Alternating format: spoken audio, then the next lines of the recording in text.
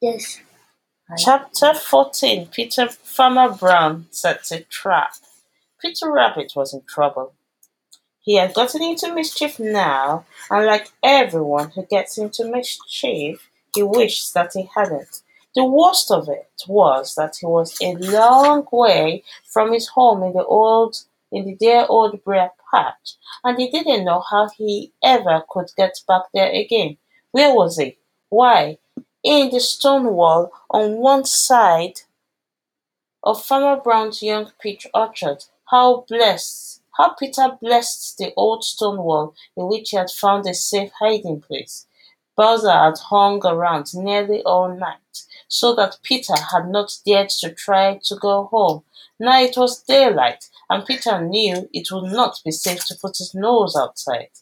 Peter was worried, so worried that he couldn't go to sleep, as he usually does in the daytime. So he sat hidden in the old wall and waited and watched. By and by, he saw Farmer Brown and Farmer Brown's boy come out into the orchard. Right away, they saw the mischief which Peter had done, and he could tell by the sound of their voices that they were very, very angry. They went away, but before long they were back again, and all day Peter watched them walk, putting something around each of the young peach trees. Peter grew so curious that he forgot all about his troubles and how far away from home he was. He could hardly wait for night to come so that he might see what they had been doing. Just as jolly, round, red Mr. Sun started to go to bed behind the purple hills, Farmer Brown and his boys started back to the house. Farmer Brown was smiling now. "I guess that will fix him," he said. "Now, what does it mean by that?" thought Peter.